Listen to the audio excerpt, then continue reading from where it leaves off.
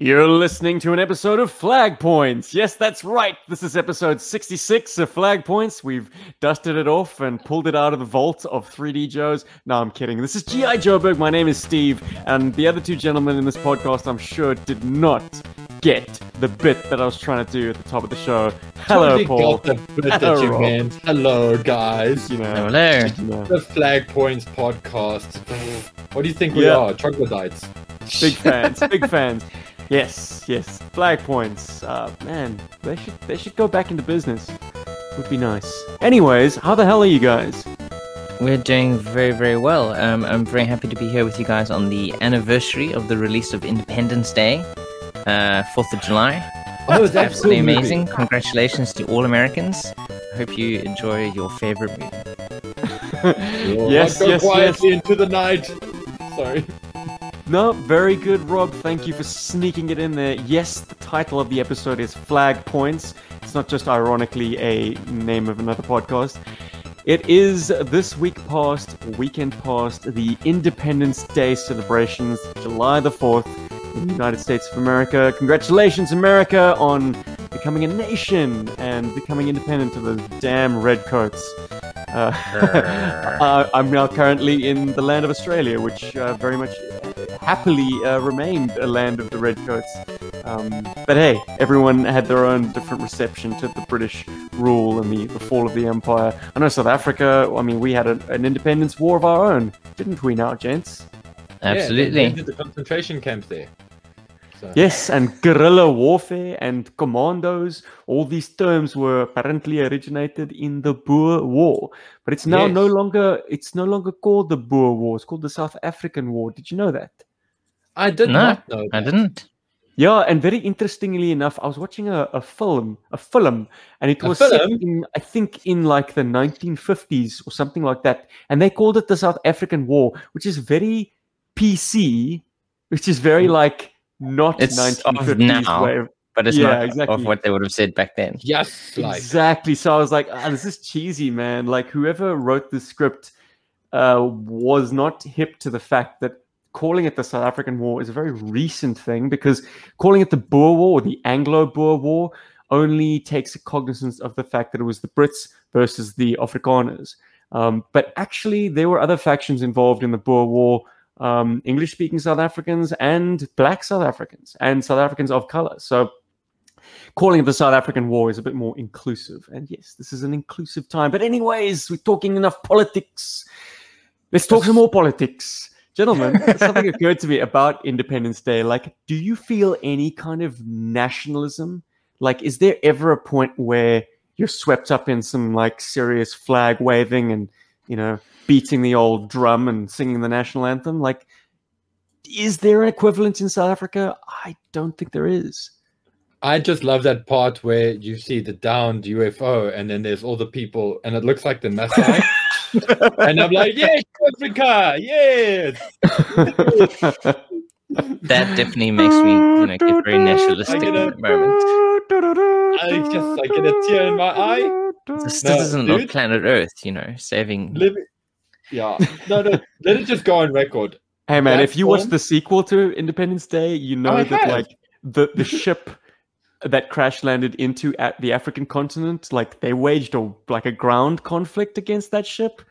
Yeah, That's the movie I wanted to see. yeah, Yeah, that sounds Fucking badass. Hemsworth brother bullshit. Yeah, that was awful. that would have been a much better movie. That was I also wanna dancing go on the on grave of a good Independence Day film. And just say that I absolutely loved that movie when it came out in cinema. I actually watched it twice in cinema, and it blew me away. I just remember sitting there, and Like a your bolt from the hearing, blue. your hearing is just so good as a kid, and that film is just like Will Smith, Jeff Goldblum. One of the cool kids call it ID4.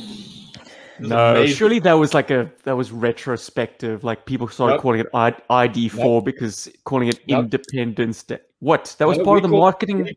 We called it ID4, dude. In the card and comic shop I worked in, you called it Independence Day. You were lame. You were like, Fuck, you are I'm gonna cool, go kid. check out ID4. Have you checked out ID4 yet? Some people were like, what's ID4? You're like, "Pfft, whatever. Green thumb. Oh, there's a girl in the shop. Everybody shut up. All right. Well, how's this for cool credibility? Like, this is such a big event movie. My whole family went to see it together. Oh, that's so cool. I know, right? My father, mother, brother, sister, and myself went to see Independence Day, and it Lekker. blew our minds. Like, we were buzzing about it. The very next time we actually did that as a family was The Matrix. So Wow. notice a dude. trend. Yeah, fun time. That is It's so cool, quite man. an event. Yeah, it was definitely an incredible movie. I still think it's very good. I have seen it since. And a sad irony is that there were no toys for it in the shops when that movie came out. Remember, like there were no toys for it here in South Africa, and there were toys for it. We just never got them here. Well, that's unfortunate. I always wanted one of those aliens. I always thought they looked really interesting. Yeah, they looked absolutely amazing. But talking about Bro, hell the- with that. I want one of the F-18s. Big time. Big time. those when I jets were got back from the movie, what I kept playing out in my bedroom was with my Ring Raider jets, like that moment when they realize that it's got a defensive shield and they all pull up. So I used my cupboard, which is this, a very imposing structure to however old I was. I was 11 or 12. Anyways, I used my jets and they had to pull up and like just skim this cupboard. Some of them turn into fireballs, but a few successful ones. My favorite ones. I had this orange MiG-29 Fulcrum. I loved it because it had 6 missiles sculpted on the underside of the wings, which is an interesting detail for a Ring Raider. A lot of them didn't have sculpted missiles, but this one did. So he was my favorite. Anyways, I'm getting way off track. Rob, what were you going to say? I don't know. I was going to say, I mean, we were talking about the movie, but when we were in the States, we actually, if I remember correctly, we got to see the Marines practicing for the July 4th celebrations in Washington. It was some memorial. I mean, there was an I thought it was anthem. for July 4th because it was so close. Maybe I'm wrong, but probably I am wrong. No, but it was still amazing to watch. It was still amazing to see kind of like a little bit of it was a welcoming party for us. That's true, but I thought so. Yeah, But it totally. was G.I. amazing Joe to Berg see has some arrived. proper pomp and circumstance. I mean, even though it was a practice, I mean, there's still hundreds of people turned out to check it out, and it was very, very interesting to kind of see I don't know, like proper like nationalism, I suppose, like pride in your country. And to see it If live. you want to check out this particular event, we have chronicled it in our Road to JoeCon Part 3. Hey, the exfiltration. Hey. Oh, yeah. Check And it out, also- leave it a like while you're there. And if you don't mind leaving a like on this video, that'd be grand too. That would be so fantastic. And while you're giving Get some out mail. likes and checking out videos, guys, Zazel Phoenix released a fantastic video. You guys, well, obviously you guys know you were there at the premiere. It happened. I literally just watched it now. I got about halfway and then we had to start the show. It is so good. Like, I love it. I just wanted to go on record and I want Zazel to hear it. Dude, it was so cool. Like, everything I've seen so far has been so great. I love the voices, the feeling that it definitely feels like it's happening on a ring, the lighting, everything. Oh, it's great. Love it. Yeah, we got to Did get an him back on the amazing show to job on talk it. about episode 1 of the Slaughter Wrestling Championships. Heck yeah. First Nemesis Enforcer. Oh yeah. So No, did it's you good guys fun. get anything? Did you guys get anything new? Cool. Hell fucking yeah! Oh, yeah, tell us about it. I got some new toys, guys. Excellent. Here they come. I got Toll Booth. Interesting. Yeah, this is a. Young man. Speaking of Zazel, he has an extra toll booth. He's got a bridge layer and 2 toll booths, and you kind of don't need 2 toll booths, do you, Zaze? He let me have Complete one. with sterner eyes, as Bart says. Oh, guys, I love this figure. I don't really have a use for him yet. Like, construction was never a play pattern that dominated my time with G.I. Joe, but he's definitely a thing. Look, I've actually noticed an error on Yojo.com when they say that his legs are the same as Duke and Gung Ho. That is patently untrue. His leg that has a pistol holster is not the Gung Ho pistol holster; it's the Major Blood one. And the other side, I'm not sure where. I think a lot of his parts are original. I failed to see where his boots come from. They have better detail than Gung Ho's boots. So, who knows? But one thing that I adore about this figure is certainly his gormless expression. Hey! I mean, that is the face of a character. He has this great cleft in the top of his lip and a cleft chin. You know, he looks like a guy who works construction, okay?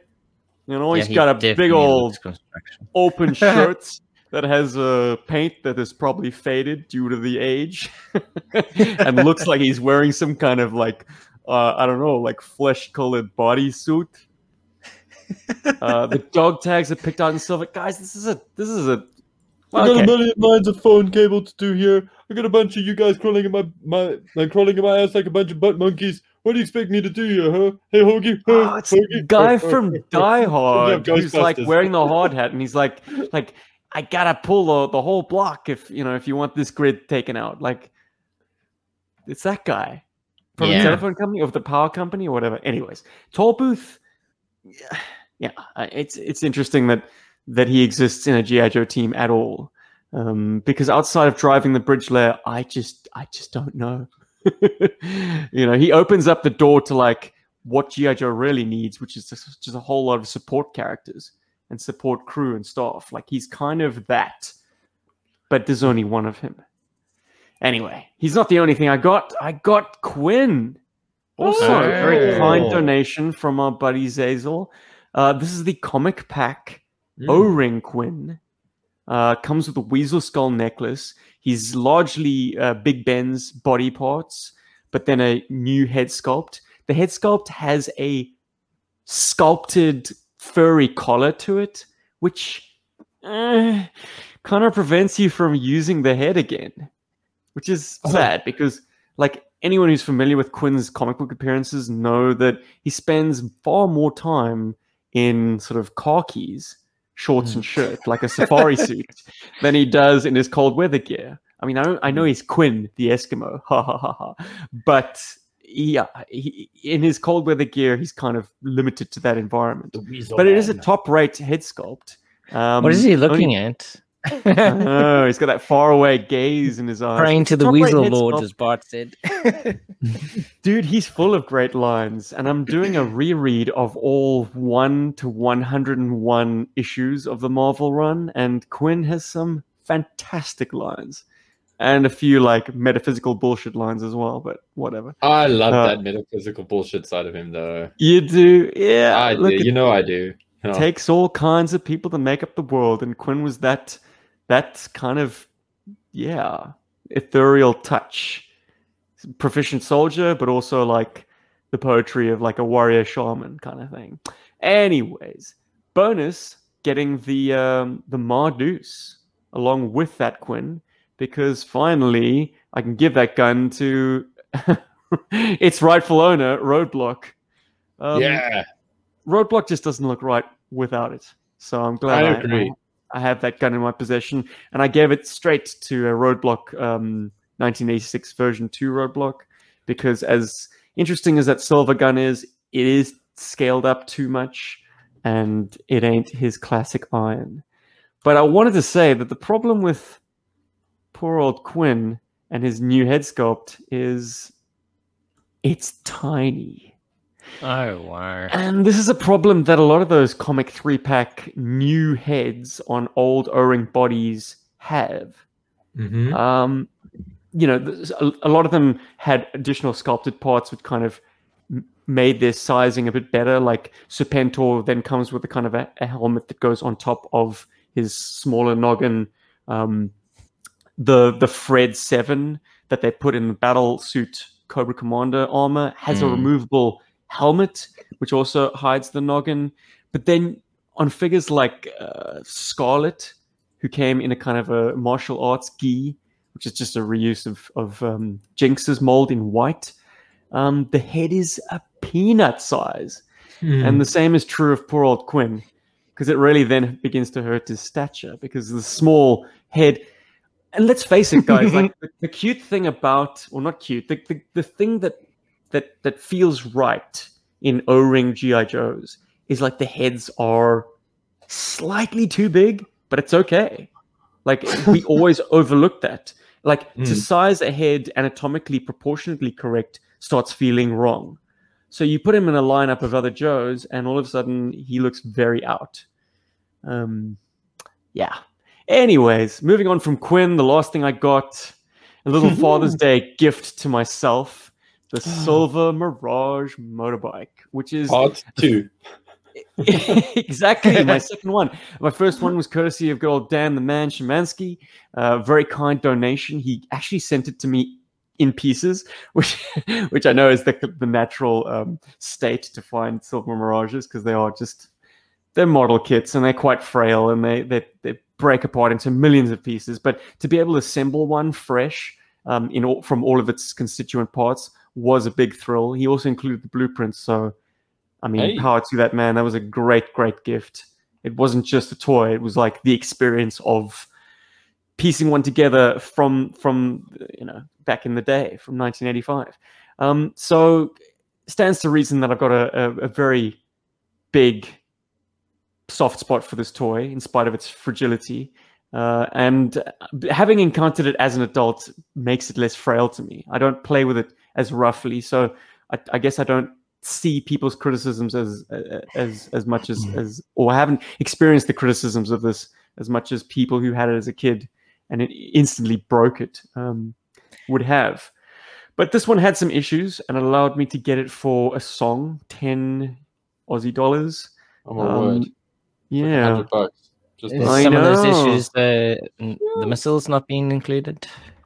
No missiles, which I'm okay with, because I really just like the bike, to be honest. The sidecar, take it or leave it. The sidecar doesn't have its lamp. It doesn't have the handlebars, which are frequently missing. They just pop out at a moment's notice. But I don't have a problem with it. For those of you watching on YouTube, you see that I've got the very fitting duo of Crazy Legs and Sneak Peek on the bike. And I think that color scheme really, really rocks. Yeah. And if you photograph it from the right angle, you don't even notice that the handlebars aren't there. Something that I did take issue with is the fact that it has been glued together. Oopsie. And it was problematic because the front forks were the wrong way around. The brakes were in the front edge. But I was able to rotate it around. It's not an easy thing to do, but it can be done. You just have to kind of squash the fork a little bit past the bars. You do get products out there in hobby shops. I will send you a link because I haven't got time to try and put it on the show now. But it's designed to remove glue. So yeah, look, part of me is also kind of happy that it is glued. I don't want to go messing with chemical products on this toy. I mean, I'm sure it might have a result, but like I was able to do it without ungluing it. The other problem, and well, a reason why I thought that this was such a steal, so it's not a problem per se. When you add glue, it starts becoming a problem, was the back suspension was unbroken. Those of you who know Silver Mirage know that the back wheel has a bar that runs into the interior of the bike, and that bar extends into a kind of a groove. And that creates suspension because the bar basically creates a kind of a flexion point that presses up against the two walls of this groove and allow you to kind of have a bit of spring to the back. It's plastic bending. And of course, bending plastic prone to breakage, and that's why that suspension point is often broken. So my previous Silver Mirage, it was broken, but I fashioned a piece of paper clip, and that created a far stronger piece of suspension. If you want to know how I did this, well, we have a Silver Mirage review. I'll link it to you in the description below. Check that out. Yeah, and it works a hell of a lot better than the original plastic solution, unfortunately, which I find to be woefully inadequate, because it's so flexy that the back wheel then kind of goes too far into the housing, and it rubs the wheel arch. So you're hoping that this one breaks very soon? Look, I'm happy to have an unbroken piece, so I'm thrilled, and it was well worth the price of admission. But I'm saying now that if you do encounter these with broken suspension bars, that's not a deal breaker. There's a solution that is better than having an unbroken toy. So link in the description below. I'll take that hit. Also, the problem with it being glued was that the plastic bar that extends into the body was seated in the wrong place. It was seated, it was seated like, I think, below or no, above where it should be. So I had to kind of pry the back open and then kind of reseat it. Anyways, this is boring. I've had enough talking or listening to my own voice. But that's my new shit, guys. Forgive me for being excited, because it's been a while. Dude, but it's worth getting excited for, man. And you got some cool stuff. My new stuff is actually super recent. I actually picked it up today. Because I managed to sneak off and go to the mall. I bought the last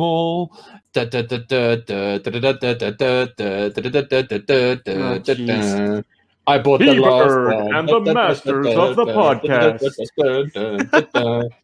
He-Man, I bought the last one. He-Man.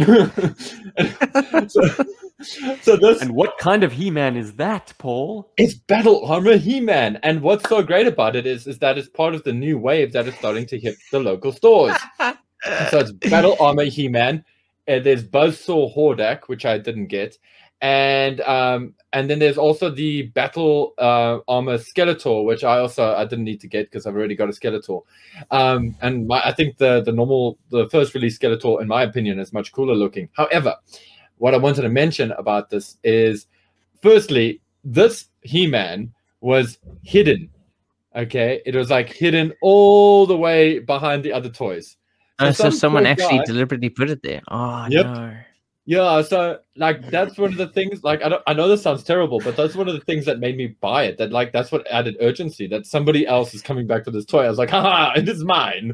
My bro, Masters of the Universe is the best. You must understand. Okay? Yeah, I must hide it. That's the good shit. And the cool thing, and then the other thing, G.I. Joe cock. No man, G.I. Joe's cock. Masters of the Universe. Yeah, it's awesome. All the way. So like the other thing about this is that it's kind of like a bit of an accessory pack. So like, because I've got the original He-Man that Cody sent me, but I like the appeal of having the classic head to switch it out with, which is pretty cool. So that was nice. And having an extra weapon holding hand weapon holding hand is a great addition. But yeah, it's just cool to have this. And then initially, when I bought it, I thought that sword was the complete sword, but it's still a half sword to be combined with Skeletor's sword for Castle Grayskull. So that was a bit of a loss. It's 250 Rand. It's like nothing as far as toys go. And this big yellow thing here, I thought it'd be fun because I was like, oh, okay, that's probably for the Wind Raider that's coming later, or I could put it on the Sky Sled. But it actually turns out you can slot that onto the sword, and then it looks like you've given something like a Mursa Enema. So, but I've got to say this is worth mentioning, and it's actually a pretty smart design on that accessory, that fireball accessory. The opening at the bottom, so it's designed if you put both swords together that you can put it in there and it fits snugly, right? But if you turn the sword and you don't have both halves, you can actually turn the sword and put it in there, because they've got two different types of slots. It's like a diamond shape, but the one edge of the diamond is like slightly broader than the other, and so you can put in the single half sword and it doesn't wobble or whatever. So if you're somebody who hasn't got Skeletor, you can still get a fun out of this effect instead of it being wobbly and crappy. So whether you're single sorting it or double sorting it, it's still tight, my bro. It's still tight. Yes. But it's a cool consideration. I mean, you got to admit, it's a pretty good consideration from the toy makers to have included that. Anyway, so that's my new stuff. And then when I got to the counter, and this is the first time this has ever happened in my life, the guys it rang up as 150 Rand. No. I've had cool stuff like that happen to me before. No. Well, that makes you a criminal, Paul. You should have said, no, the tag price is 250 Rand, so I'll pay the extra 100. Dude, I'm a guy who got a Chemical Brothers DVD for 60 cents because I thought I was buying it for 30 Rand. And then they scanned it and they're like, when the price is wrong, I'm like, oh no, is it not 30 Rand? And she's like, no, it's 60 cents. I'm like, really? Are you serious? She's like, yeah. I'm like, well, can't I just pay you the 30 Rand? She's like, no, you have to pay me the 60 cents. So I was like, cool. Yeah, that's happened. And then I've had it. They're really just cheating Thomas and whatever his name is. The Chemical Brothers. There was an episode of Superstore. I think it was the first episode. The guy's like learning the job, and it's a department store. So he like enters something in the system and like basically reduces everything by basically a couple of cents. Oh God, appliances and stuff. Yeah, so everyone's like running out the door with like crazy shit marked down. So Battle Armor He-Man, hey. But anyway, so I get to the counter at Toys R Us, and like I said, this crazy thing happens that has never happened to me before. The guy behind the counter goes, "Oh, that's really cool. I see that you like He-Man. A lot of people like He-Man. Would you like to be on our list?" I'm like, "What list?" He's like, "Yeah, I'll call you when the new stock comes in." I'm like, what? I was like, this has never happened. I'm like, yes, please. And then while I'm paying for this, they look at my girlfriend, they look at Celia, and they go, Shem, how do you live with this guy? And she's like, he's awesome, dude. In bed. Yes. Got a big cock. That's it. Makes up for a lot. I'm not going to say stuff like that on a radio show. I'm just going to say what my girlfriend said. Anyway, so yeah, I had to mention that, that I actually got some outstanding service from the Toys R Us here locally, which is pretty amazing. So anyway, thank you, Battle Armor He-Man, with your Achanyo Cray face. Look at that face. Yes, I'm going to grab my Stokey and I'm going to smack you. Anyway. That's bad news. That is rape, and escape. Amen. Yo, amen. And while I've got this, Stephen, you showed off this really cool roadblock. And I just thought it would be a good idea to mention this guy, Mezco's 112 roadblock. Now, Paul, you've been itching to talk Mezco forever. And I think I've either blocked you into oblivion and you've kind of gone cool to the idea, or what, you've just forgotten? Like, when was that kept on getting shuffled off the agenda? You wanted to talk about Mezco Destro. Yes. Yes. Yeah. And what happened? But I just think it's just become old news now. Okay, guys. News. To everyone who can't get enough of that scale in their lives, well, there's a whole new price range for you. For only $95, you can get yourself this handsome mofo. And he's not a 12-inch figure. This is going to fit in with your classified 6-inch guys. And it's an incredible roadblock with so much stuff.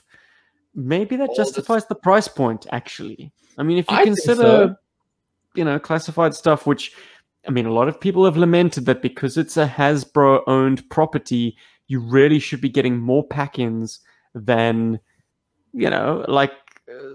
the stuff that you would get with Marvel Legends, which they have to pay royalties on, or Star Wars, which they have to pay royalties on. Anyways. Yeah. So Mezco is giving you that bang for your buck.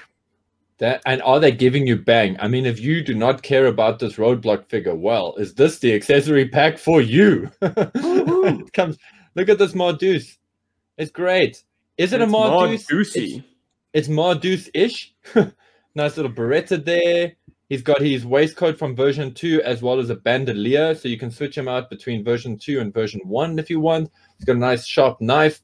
He's got that roadblock grin He's great. And I'm also thinking of like Jim, for example, who I'm sure would love these head sculpts as well, just for customizing figures. It even comes with a cool helmet, which if you really want to, you can paint in the Tiger Force colors. Or if you me. But this is awesome. I'm really, really intrigued by this toy. Like, it's so great. I still want Destro, but this is so great. This is gonna kill me. Anyway, I just had to show everybody because, like, well, you know, different strokes for different folks. Yeah, I mean, it looks absolutely amazing. But you know, as Bart says, to buy that you better be on mescaline because you're high. Although I did make kind of, you know when you make the promises to yourself. I have made a promise to myself. I have said, like, there will be like 5 characters I'll try to get my hands on over time if they do them well. And Destro is one of them. Roadblock is still on the board for deciding. But it'd be cool to see which characters they do, and maybe they will end up doing some cool stuff that might surprise me. I mean, I'm always down for Mezco doing some damn good looking ninjas. If this is what the gear looks like already, then I can just imagine them doing a ninja figure like Storm Shadow or something. Wow. Anyway, I just had to show that. I wonder, I mean, things being the way they are, do you think Mezco might beat Classified Series to a classic Storm Shadow punch? I mean, like, it's if Mezco have that lined up and it's their next reveal, like, so there was the Destro, and then I think 4 months later Roadblock's been announced. So if in 4 months time, which is possible, Mezco announce a classic Storm Shadow, it will sell like crazy. Totally, because as you say, I mean, it's that juncture between a classic character done in its classic style and done bloody well. It's like if you can slip that in before Hasbro get around to it, the Mezco one becomes the definitive one. Yeah. But how playable are these toys? That's what I don't know yet. They've got fabric on them, so it's kind of prohibitive. You don't want to be playing with them in the mud and the water and then exactly, right? So my thing is, like, I think they're going to do it the same way that Super 7 did it. I feel like what's going to happen is you're going to get these characters, and then when they become difficult to get, when Destro becomes difficult to get and Roadblock becomes difficult to get because they've already been released, they're going to announce the Snake Eyes or Storm Shadow like a headline character, and then it's going to make people scramble to try and get the stuff that's come out already, you know, the guys who didn't adopt early. Because that's kind of what Super 7 does. Like, Super 7 sort of did that with the Ninja Turtles. And then once you got one turtle, you kind of feel like, okay, you've got to get the next one. Or if you're just a guy who decided to get Leonardo when he came out, then you sort of realize, oh, wait, maybe I need a Shredder and a Foot Soldier and a Bebop and a Raphael in my life. And there you go. It's the rabbit hole. So I don't know. It's a difficult thing to say. I know for me, I'm a big fan of that kind of toy. When I say that kind of toy, I like the 1/6 scale stuff, the Sideshow stuff, quite a lot. And those Mezco 1/12 really, really, really tickle my fancy, man. I mean, they even have a cable that I was sort of half looking at the other day. And I thought, hey, that would be cool to have in my collection. But I'm like, no, my money's for G.I. Joe. Wait, Mezco isn't the same as Amazing Young Maguchi. Never mind. No, they're not the same as Amazing Yamaguchi. Right, because I'm thinking of an Amazing Yamaguchi cable, which my buddy Chief reviewed on his channel, and it's stunning, and it has a moving eye and all that bells and whistlage, like a weapon that can be discombobulated and reconfigured in hundreds of ways, but it falls apart if you breathe in it. Like, just too many option parts. No. See, that's I want to play with some toys, man. Let me play. But these guys, I'm going to share some more images, gents, because there've been in-hand images of Breaker and the Commando Snake Eyes. I've seen this stuff. Yeah. Oh, cool. A toy site called MFCT have them in hand. I don't know if they're dealers or just purely review sites. Well, they're definitely based in Hong Kong or Malaysia. Right. Yeah. That's right. Stan, the toy guy, is in Hong Kong, and he was picking up this stuff, I think. Certainly movie toys as well. Anyways, lovely to see how it all comes together. The pictures are gorgeous, and they're available wherever you're social, I suppose. If you follow MFCT. I'm sure I do want to everybody's say picking up that Breaker doesn't look like Breaker. He looks like Clutch. In any iteration that I've ever seen Breaker. He does kind of give me more of a Clutch vibe, or Bradley Cooper, as I think I might have said immediately. But it's a pretty common thing to say about this head sculpt. And the other problem is, and I didn't voice this when we did our big chat about these reveals, was the fact that he doesn't come with any comms gear.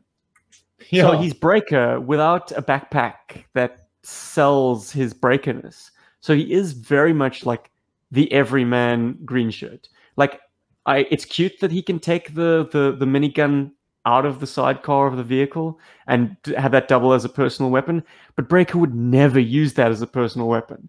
It just doesn't look right for him. He's gonna rattle these teeth right out. Jeez. Yeah, look, it's a fanciful world, and maybe it's possible that he, in the hands of kids, this is a perfect play pattern. But to anyone who knows Joe, Breaker would look good with an M16, and that's about the extent of it. But how cool is the fact that his helmet... Okay, I say he doesn't come with any communications gear. His helmet does have a microphone sculpted to it. So well, there we go. Don't Any Breaker can wear a helmet like that. That's his Breakerliness. How cool is the fact that his visor has a kind of an ombre from purple to, I suppose, teal? Yeah, it's What got a is that? UV... Interesting little detail. coating. It's very cool. Beautiful. That's a nice touch. Bradley Cooper. Then Commander Snake Eyes. Any notes on the in-hand pictures of him? Pretty much what we were expecting. Pretty much. Although it's definitely a beefier build than the Henry Golding movie version, which is quite a lean figure comparatively. Yeah, he actually looks taller even. Is he? Right. I think he is taller. Bigger toy. Yeah, Or at least I think maybe the movie stuff is a the bit legs more... I think the legs are longer. Yep. The upper thigh. The head sculpt, stunning. Once again, love the Commando head sculpt, and it was done justice in this version. But the real prize, ladies and gentlemen, is the most articulate timber you're ever likely to see. Look at that timber. So cool. So cute. Cool. Oh, it's howling. I mean, it's hilarious. He's got tail articulation, presumably. He's got mid-torso articulation. The legs are ankle, knee, mid-thigh, and then you're right. top of thigh. A lot of articulation. He's got articulated sort of lower neck, upper neck. I mean, the head's presumably on a ball. Must be on a ball because you get two of them.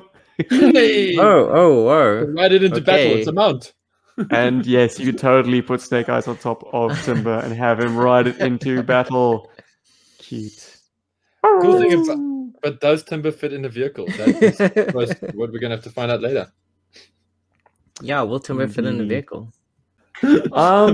Gents, new shit we can cap off. I know we spoke about Zazel's PlayMotion video up top.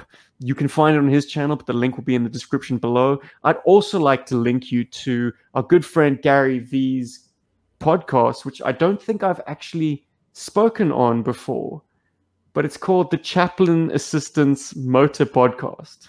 How cute is that? Yeah, man. And I will link you to his latest episode in the description below. It's among many things about comic book news, classified news, and then he talks about a rather underappreciated vehicle called the LCV. Low-crawl vehicle. If you have hungry ears like me, check out the Chaplain Assistance Motor Pod. Link will be in the description below. That's an awesome name for a podcast. And also, go Gary for doing a podcast. That's great, man. His first episode was on the Mauler, and man, that guy went into some detail about the Mauler. And I've taken the Mauler apart, but I mean, he took the engine apart. That's gutsy. I mean, yeah, scary. That's in fact, something else. But I do think Gary's a bit of a motorhead, so I guess he had the right acumen for it. But like I say, I'd never. I'm I'm just glad I got one that worked straight up the gate. Oh. So, gentlemen, it being the Independence Day celebration, we have flags on our minds. And G.I. Joe as a toy line had some of the most glorious livery you're ever likely to find on any toy line. But every once in every while, for a specifically special set, vehicle, or figure, you actually got an included flag. So in this episode, the boys of G.I. Joeberg want to give a rundown of their top 5 flags in G.I. Joe. And as always, I'm going to default to Rob to kick us off because I just love hearing your voice. The sweet, sweet tones of my childhood friend. What are your top 5, my friend? Okay, so the first up, well, I mean, I think I took this in a way like flags appearing on figures and on vehicles. So I think probably a very obscure one would probably be my first one, Dusty.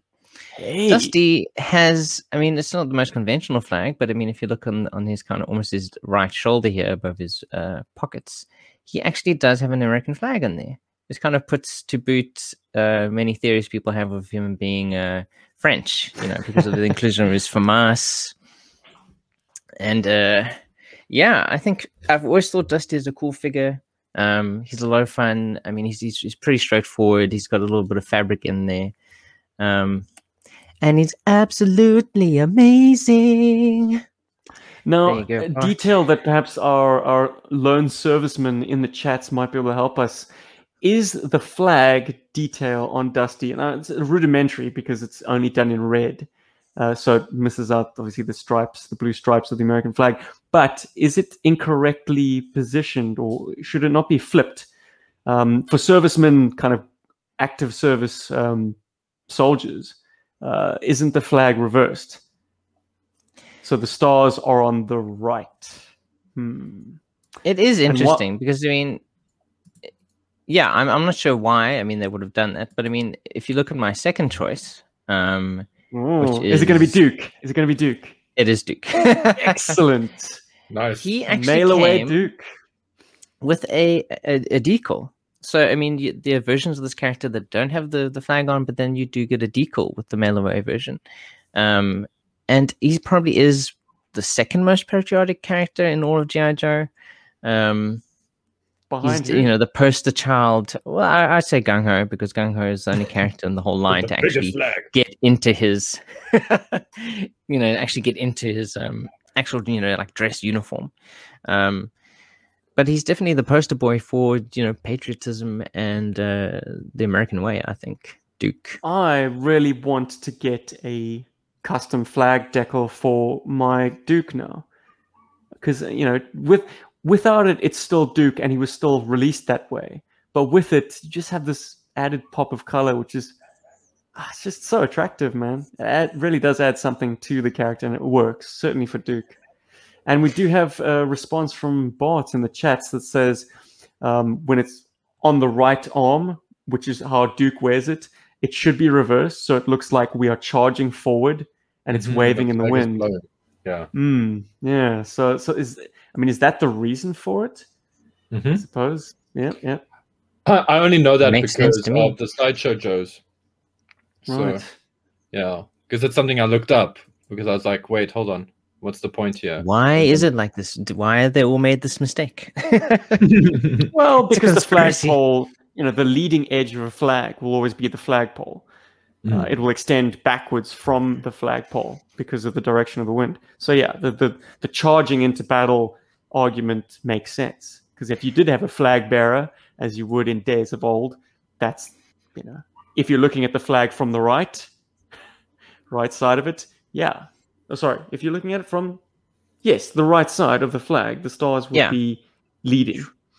But Bart also clarifies a little bit more by saying it was only changed like that in the 90s. So before the 90s, this is actually how it was displayed.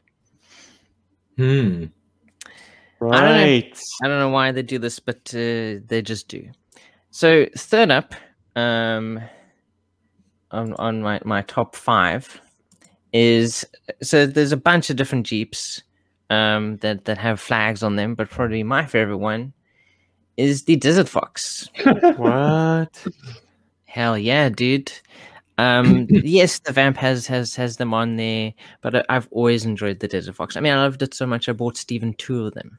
True story. That's like absolutely amazing. I think this toy is, and he never thanked me by giving me one of them, but that's okay. Well, Rob, dude. I've got one right here with me. You have a third one. Oh my God. One of the ones that you got me. I brought it on my travels. And that's fantastic. I loved it that much. And I mean, if it's also with like Dusty as well, being this kind of more tan vehicle, and I think I have always preferred this over the Vamp.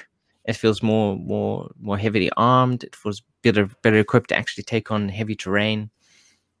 Oh, it's got adaptability.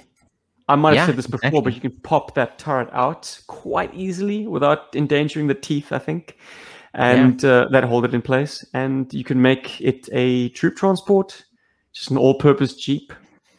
Yeah, it's great. Yeah, it's and the comm section in the piece. back really sells it for me. Shit.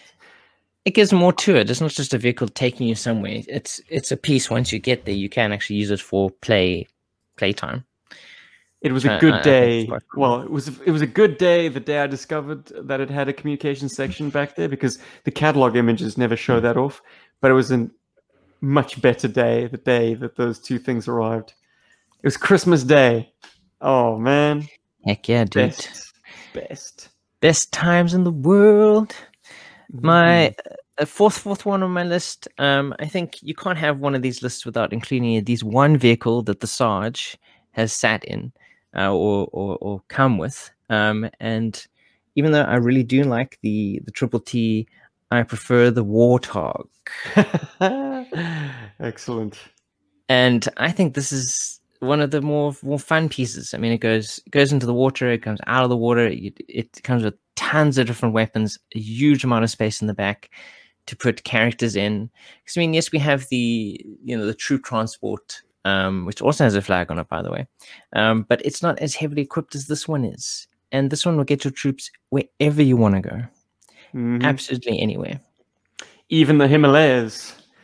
Exactly. Yep. All the way up there. Just take them all the way there.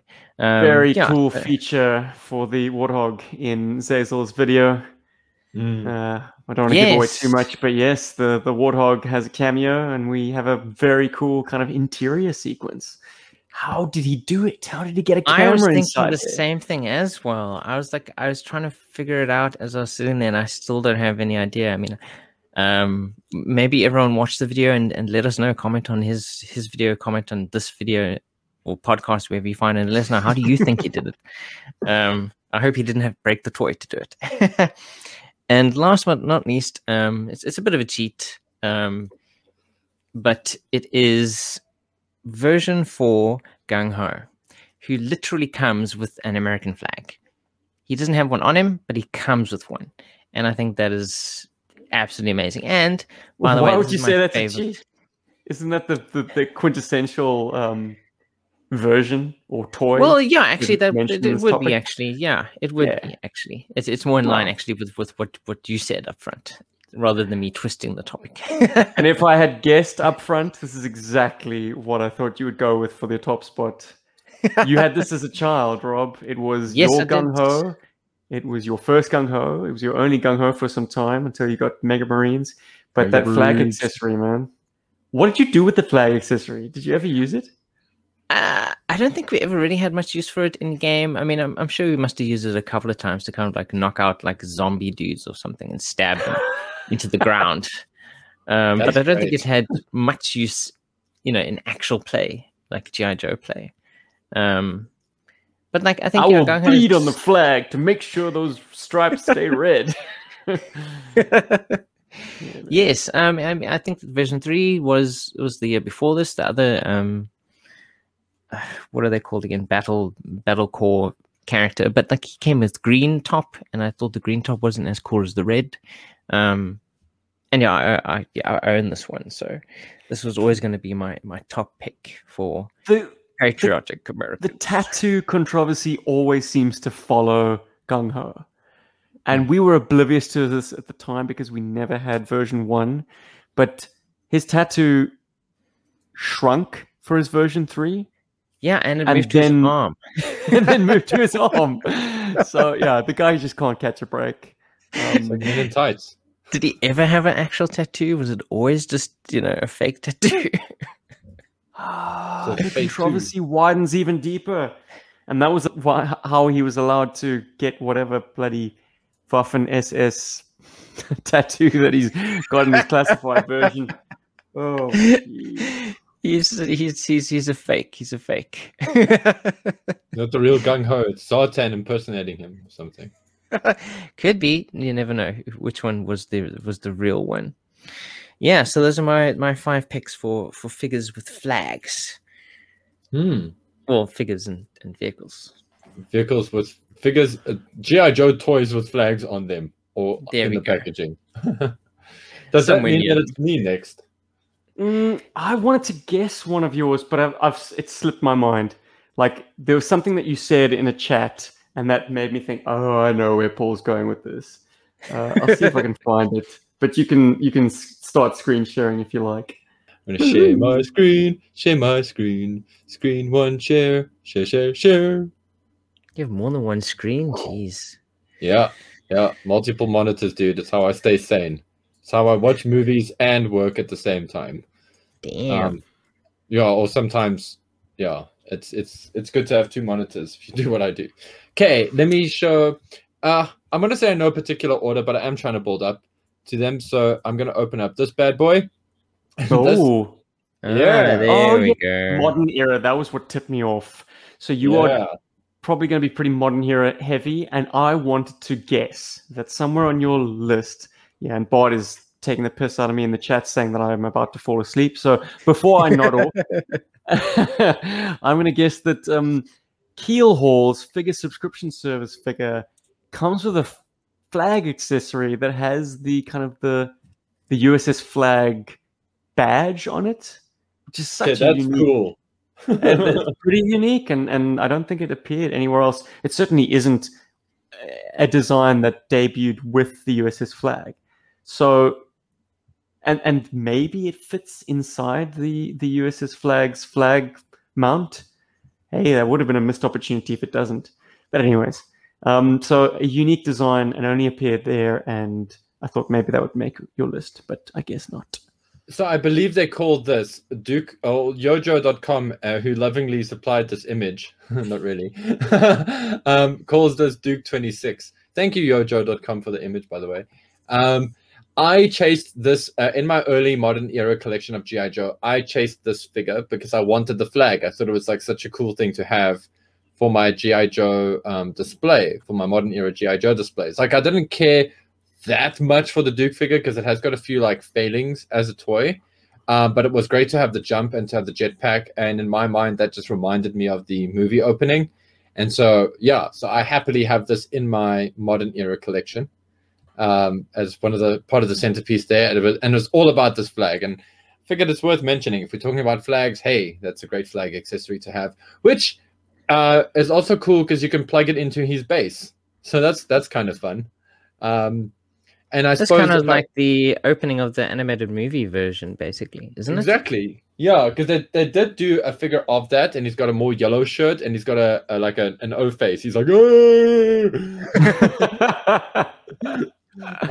I didn't get that one. Gross, Paul. You're so gross. I'm so gross, but I should have gotten that one because at least it's got the camera in that box. But anyway, whatever. This flag, I haven't tried it yet, but I'm pretty sure it fits into the version 5 his tank as well, if you wanted to do like some kind of alternate G.I. Joe realm thing. Anyway, my next one, surprise, it's Duke again. It's the same one as Rob's. It's version, it's the mail-away Duke, which when I was talking to Bart, and I was just like, I'm looking for like 1 or 2 extra like figures, G.I. Joes with flags on them. Can't think of any, and he's like the mail-away Duke. It's got like a little flag sticker on, and that and what you guys said earlier about it, it's a nice little pop of color to an otherwise tan, colored figure. So that was cool. Like, I didn't even know about that accessory, so that was like kind of a thing. But like now that I know about it, it's pretty rad. So just wanted to throw that in there. Staying with a bit of the vintage line, this bad boy. I love the flag on the ram. I think it's so cool. It's just like there. It's like it's tiny. But what's great about it is when you're looking through a whole bunch of images to try and get like a nice flag design or a nice topic to talk about, it's big enough that it stands out in such a small vehicle, and it's cool. I think that it's there. They could have not had it on there at all, and I think it's a great little pop of color as well, as they would say. And then another one, which I know I'm going to go a little bit over 5. My favorite one is coming up Of course. soon. So I'd mention this bad boy too, because this is the, if I'm not mistaken, this is the re-release from the 50th anniversary that they did as the con exclusive, and it's cool that it's got a flag on it and not a star or anything like that. But what is it, Paul? What is it for the listeners who are not looking at the slides? Vamp Mark II, or What's technically a brown Vamp Mark II?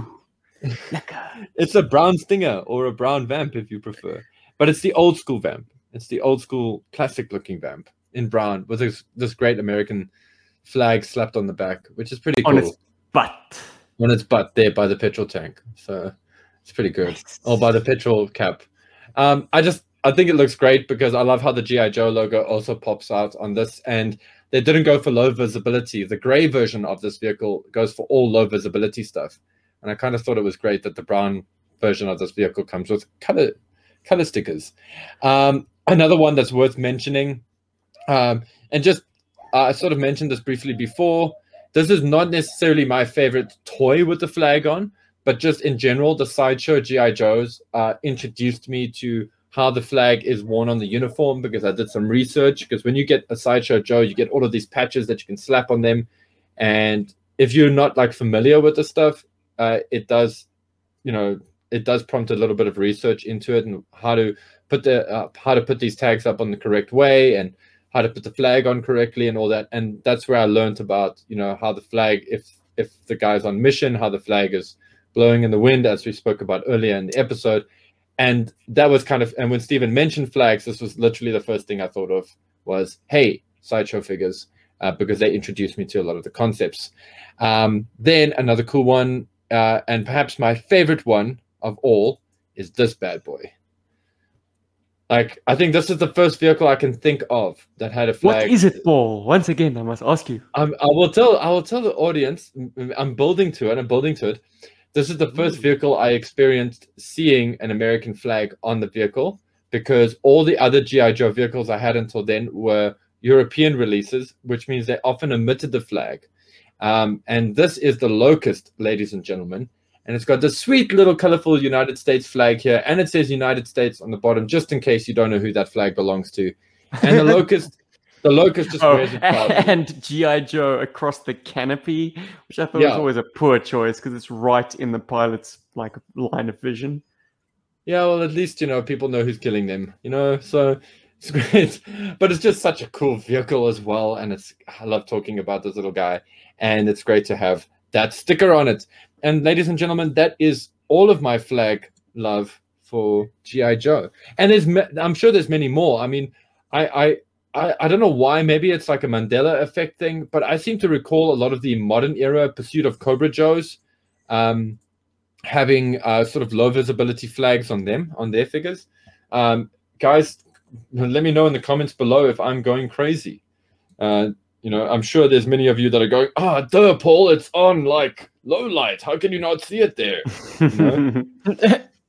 Yeah. And also, ladies and gentlemen, it is the regular Locust, the very cool brown kind of metallic Locust, not the creepy over-colored version that comes with the General. Just putting that out. Creepy. Or, as I'd like to say, Scoop's Locust. Yes, it's now my turn, guys. Rounding out our trio, it's S-Jubs.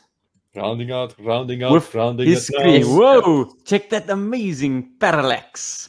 Hey, Anyways, Infinity. Infinity, that's what it is. What the hell was I saying? Anyways, gentlemen, my favorite flag of all, General Flag. Gotta be. Nobody mentioned him. He's literally called Flag. And this version, no less. But no, seriously, that's not one of my ones. Yes, courtesy of 3D Joes, they have General Flag. The 1993 version, I might add, in a bit of an interesting crouch. But Check it out the on unboxing. We did a cool Yes. unboxing of this. Yes. Paul did an uncarding of General Flag on the Flag deck, no less. Ah. Search the G.I. Joe Berg Meta. YouTube channel. And okay, you can't have a list of favorite flags without mentioning the Headquarters Command Center from 1983, which bears the G.I. Joe badge, the coat of arms. There we go. Yeah. Something that we kind of it kind of got left forgotten. It disappeared, but it has that wonderful kind of roping or rouging or whatever you'd call it on the edge, kind of golden rope detail, and then the badge itself saying G.I. Joe. It has 4 stars. I don't know, maybe representing the 4 service branches. Sorry, Coast Guards. Sorry, Rob. Yeah, top side. Yeah, he's Navy, man. The only Coast Guard represented is Skipper, Skip A. Stone, aka Cutter, as far as I know. But anyways, so Rob Walsh, there should be a 5th star in there, shouldn't there? Anyways, something of note that Cujo brought my attention to way back when was the fact that honor is spelt in the British fashion. Way. The U, the proper way. Yeah, of course. Yeah. It possesses the U. Courage also possesses a U for whatever reason. Should They just put be the U in honor, and they put the U in courage, and they put the U in well, duty. the U in honor and the O in courage. I suppose you don't. Why do you need the O in courage? Courage. Honor. My friends, English. Honor. I know, right? Honor. And what made this flag kind of a little bit of a visual paradox, the fact that on the reverse it's got the United States flag. So, I mean, I suppose you could either play it that it's 2 different flags, or you could play it as this crazy double-stitched flag that has a reversible side. Anyways, they used it again in the Watchtower, which is my second choice. And it's lovely to have that kind of symmetry. I'd say it's probably the best aspect of the Watchtower, which is kind of a bit diminutive for what it needs to be.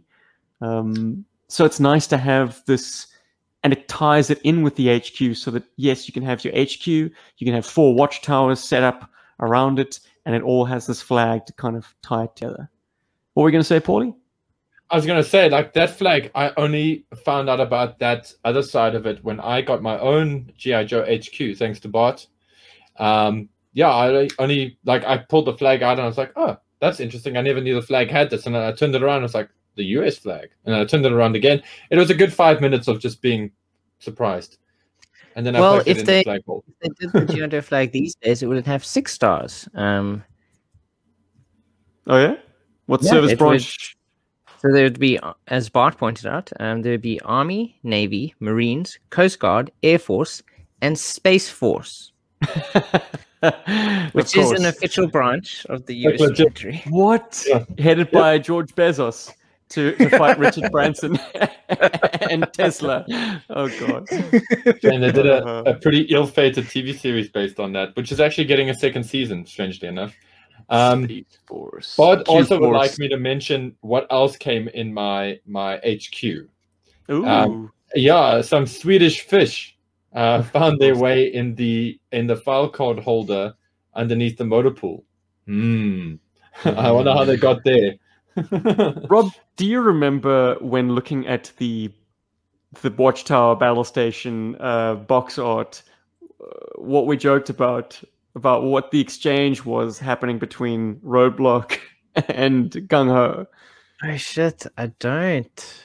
I think it was along the lines of like Roadblock is just spraying and praying, and Gung Ho's like, shit, you just hit that school bus, didn't you?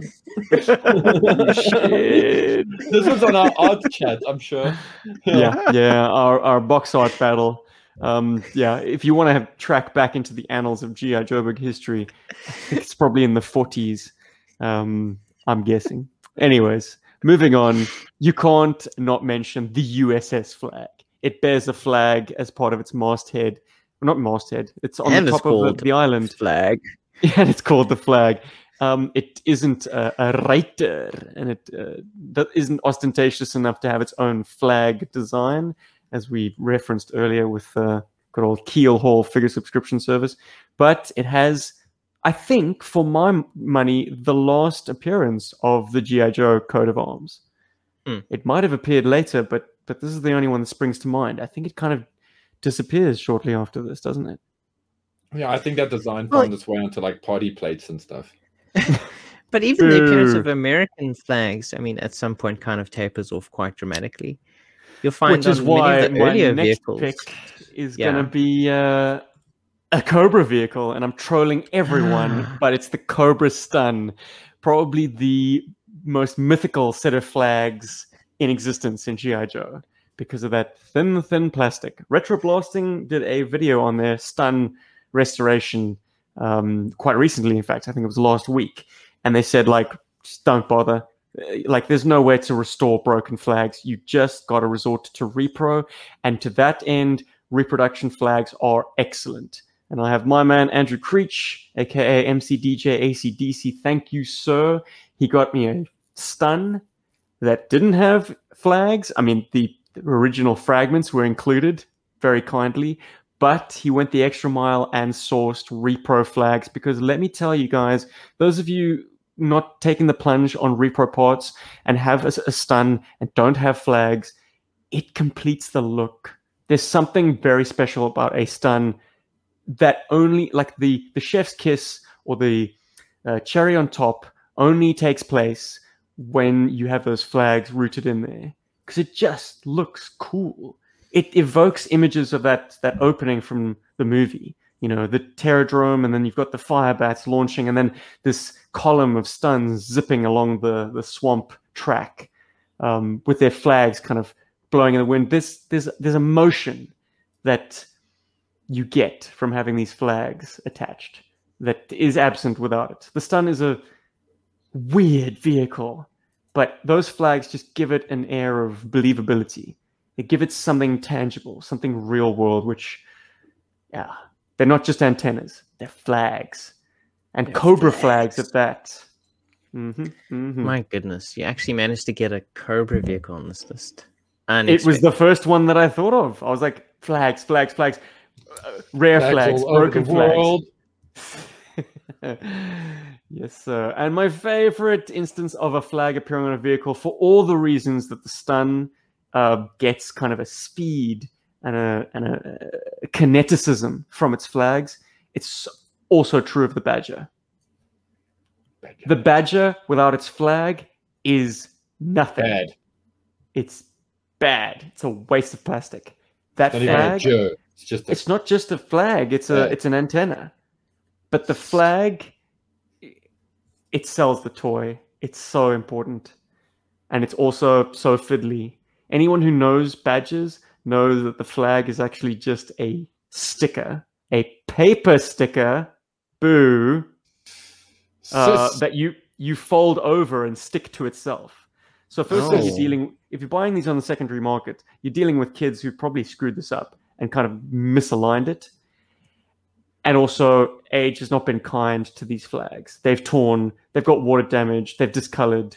So once again, hopefully reproductions can save the day. But it's even a thing on the box. They say, distinctive battle banner signals Badgers charge into combat. And it's got an inset photo of the flag. Love that. I think it really grabbed my attention when I saw this in catalog images. And I'll tell you now, gents, in that particular catalog, the Badger was occupying pictorial space with the General, with the Retaliator, with the Hurricane, with the Septic Tank, with the Locust. The Badger was the one that always found its way onto my Christmas list. And I never got it because it was never available. But what? Not the Septic Tank? Shame on you. I think I already had the Septic Tank. That was actually, there was a glut of Septic Tanks hitting South Africa. I think it was just so unsold in the United States, in Europe. Yeah, it just, the crumbs that fell onto the bottom of the table that landed on the South African plate were full of Septic Tanks. Yeah. Syphilis. You'll find it all over the place in South Africa now. I can think of at least 3 places locally where you can get your hands on a septic tank. There's 2 in the same place. So pretty common vehicle, yeah. Don't need that. All right, gentlemen. I think that concludes our expose on flags in G.I. Joe. But I think we've got some business to take care of, do we not?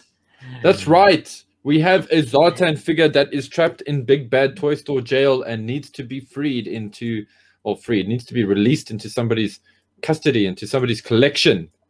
And if you guys have been like regular followers of the podcast, and I know you are, we ran a competition where you just basically had to show me some photos of your Dreadnoks, your Zartans. Hey, you could just even have taken photos of your G.I. Joe collection just to motivate why you need a classified Zartan in your collection.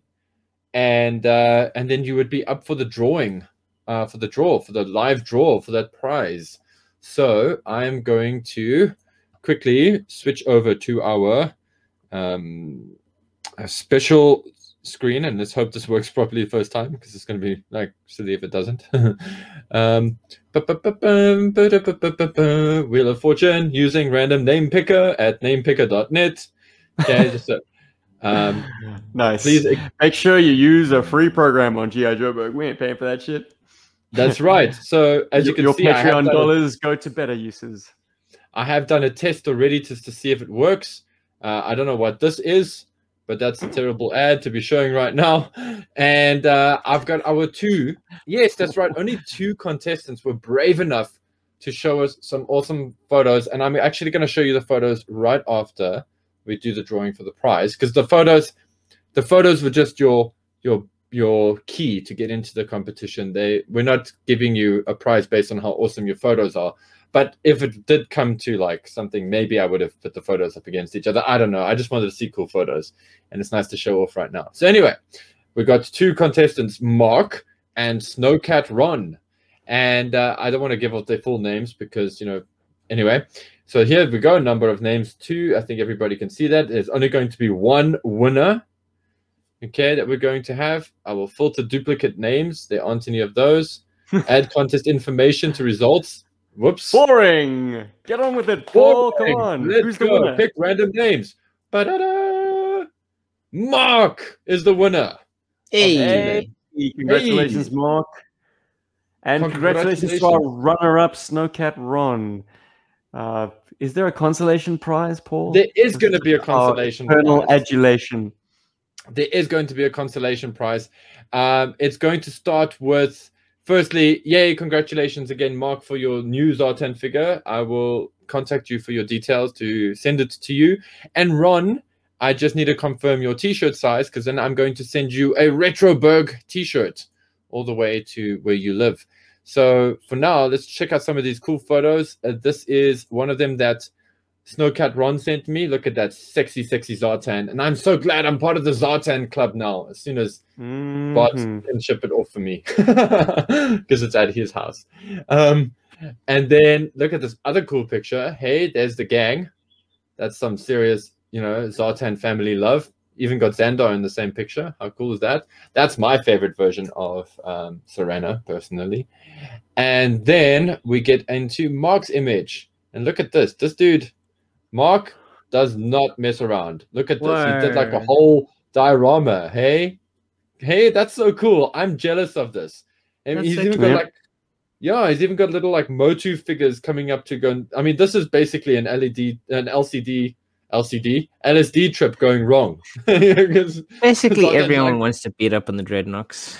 Basically, I mean, one of these Motu figures is clearly named Rob. So, but yeah, guys, and what I find so charming about Mark's entry is that this is clearly taking place on either his bed or his day bed. Like, he's got the covers pulled back and he's got this diorama set up, but it's clearly happening on a mattress. So this is how he did it as kids, man. You would play wherever. It's your imagination that would take you places. But yeah, it's definitely Zartan's swamp cabin. The Dreadnoks are getting their asses whooped by some Mega Bloks Motu guys, by the looks of things. Yeah, Man-at-Arms and the Sorceress, and of course, He-Man himself.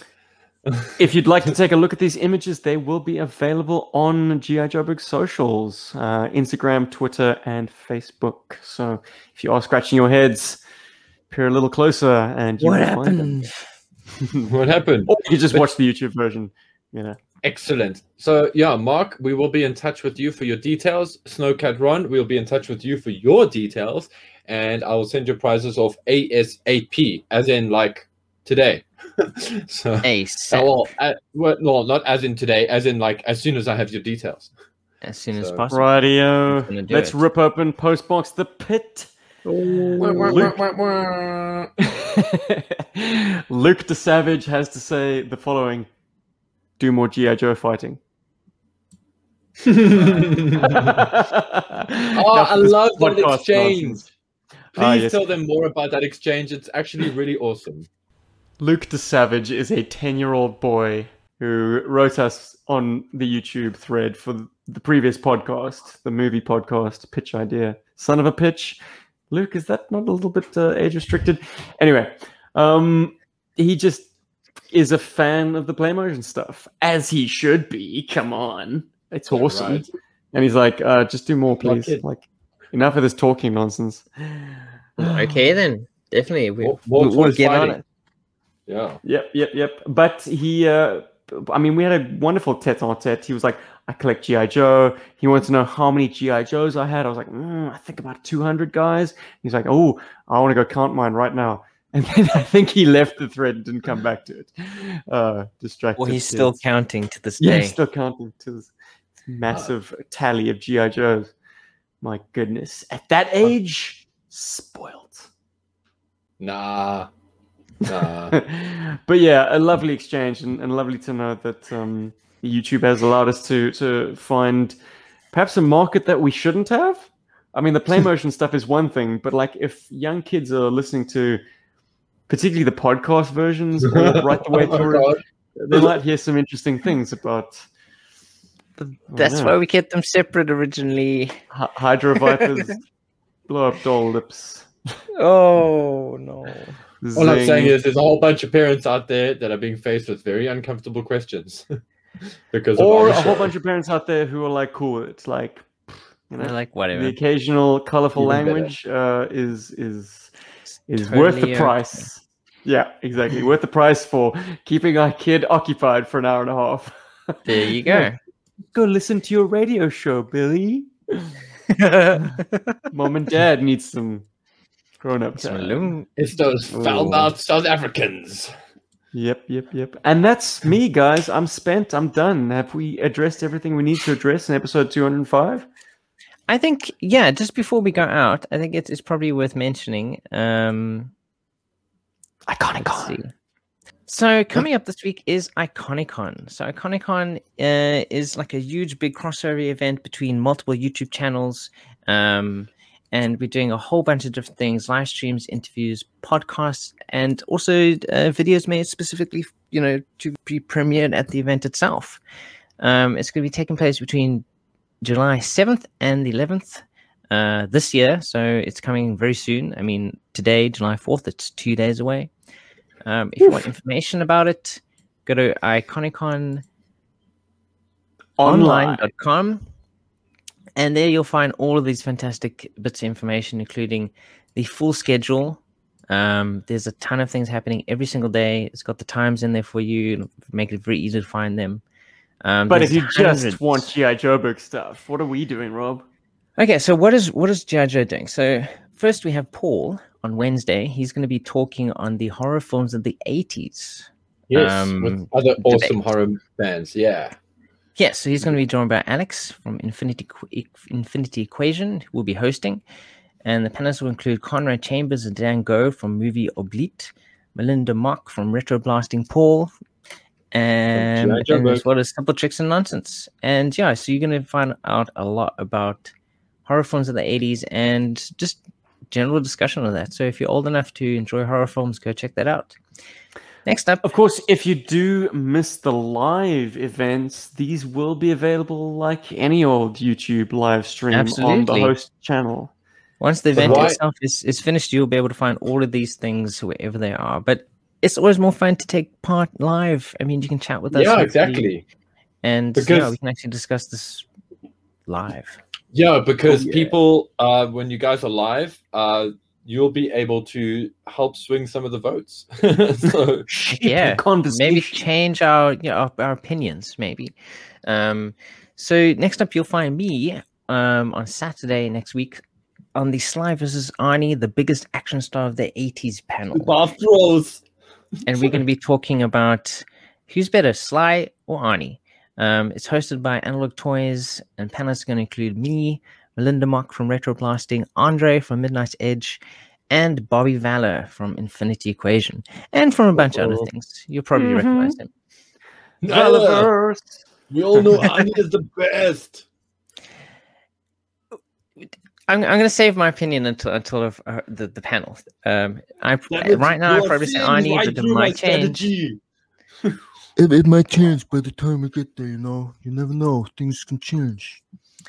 And then for our Stephen will be taking part in the Great G.I. Joe Comics debate.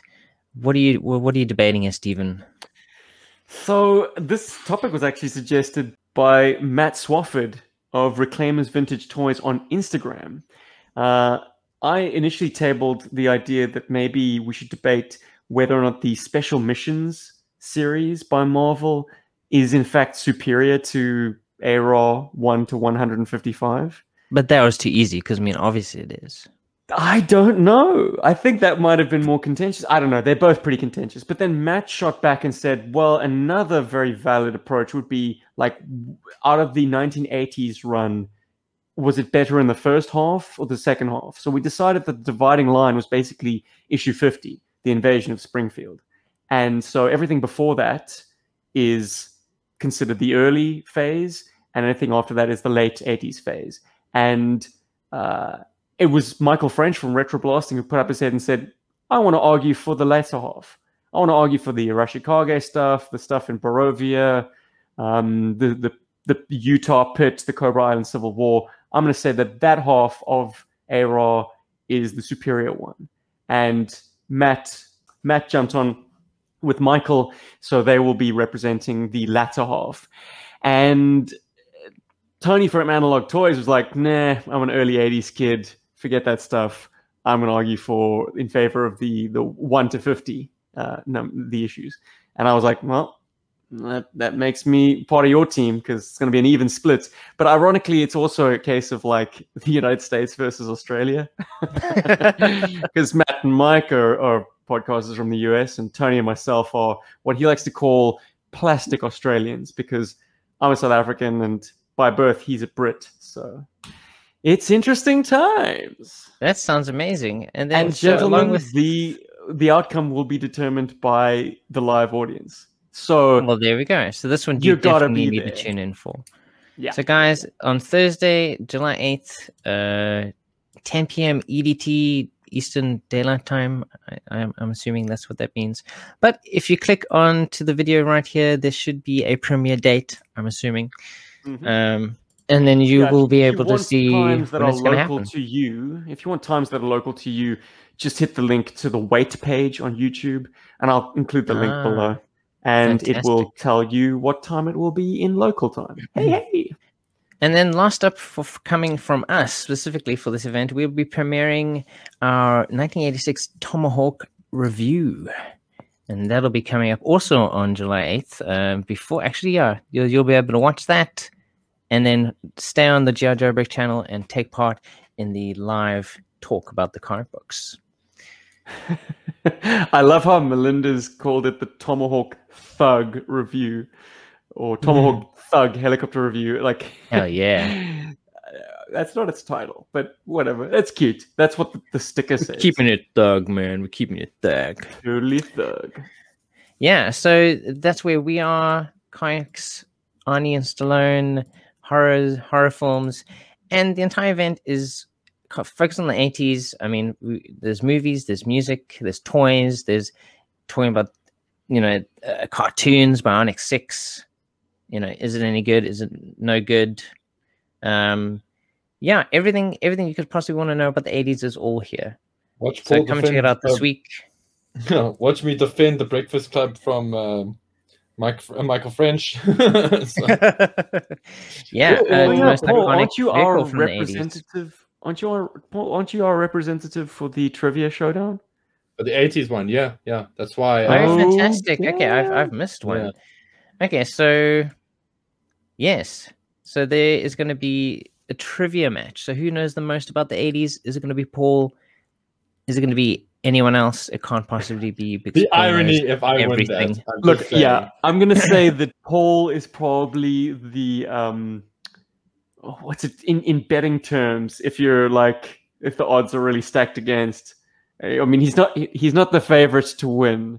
Let's say that much. He's the wild card. I don't know. I've never bet in my life. Well, I think he's got the longest odds. So he's got the long arm. I don't know. Is that it? He's got a long arm. In any case, it will be a wonderful case of David versus Goliath, or the underdog coming out on top. If Paul from G.I. Joburg wins the trivia showdown. It'll be amazing. The guy from South Africa wins, the discussion of American pop culture from the 80s. I would love this. Oh, it'd be amazing. Yeah. But it's a wonderful bit of recognition and shout outs to Melinda from Retro Blasting for tapping us in the beginning. I think her and Tony maybe pulled G.I. Joburg's name out of a random hat. No, let me give them more credits. They approached us and asked us to take part. And Cody, a friend of our channel, said it best when he said something to the effect of, it's like, I'm so proud of my little leaguers finally being called up for the big game. But yeah, I mean, we never do these sorts of things. Cobra Convergence was probably the closest we got to it. But, Iconicon is fun because there are channels that are way larger than our niche, and then there are channels that are around about the same size, if not smaller. I'm looking forward to this a lot. I think it's going to be a lot of fun, and I hope we get to see a lot of people live. And yeah, come and check it out, guys. IconiconOnline.com. The link should be in the description below, wherever you're watching or listening to this. Absolutely. Heck yeah. And with that, I guess it's time to bid you all adieu. I hope everyone had a fantastic Independence Day weekend, and for the rest of the world, a fantastic weekend.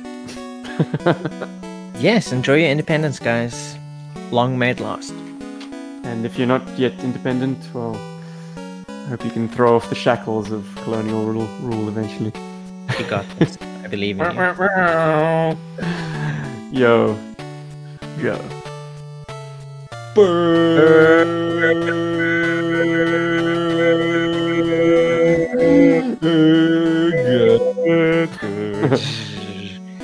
Welcome to